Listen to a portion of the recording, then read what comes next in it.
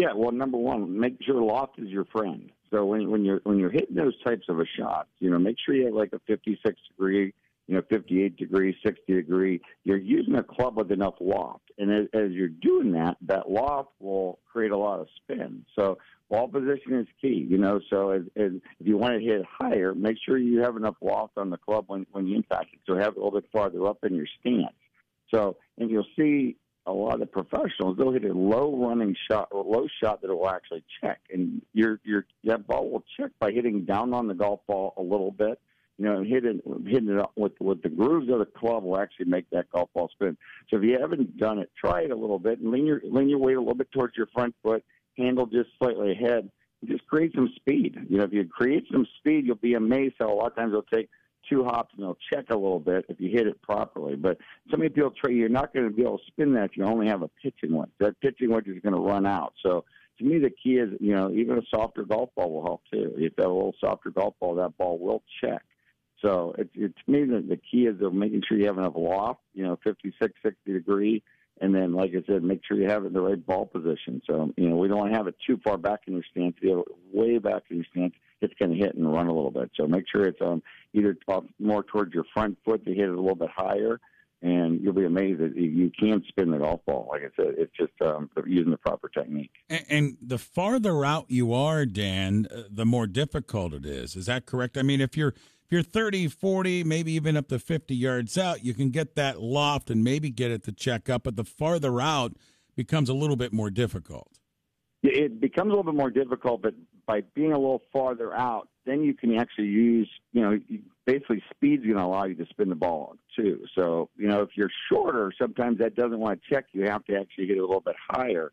But as you get a little bit farther away, by swinging a little bit harder, still making sure that's why I always have a 60-degree lob wedge in my bag.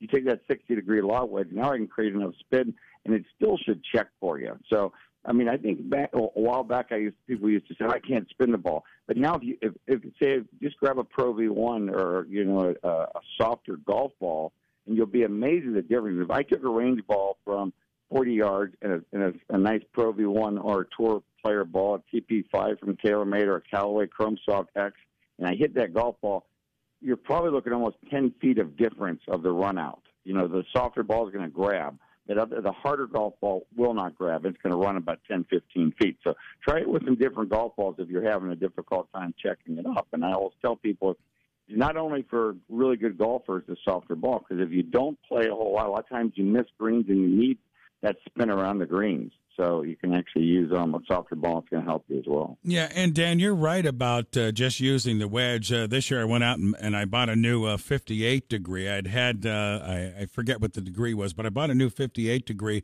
and I do notice, 40, 50 yards out that it's getting some spin, and I'm biting more than I ever have. And I think you're right. With those higher degree lofts, we get it up quickly, and it spins and stops, and I know it's saved me a lot of yardage around the green.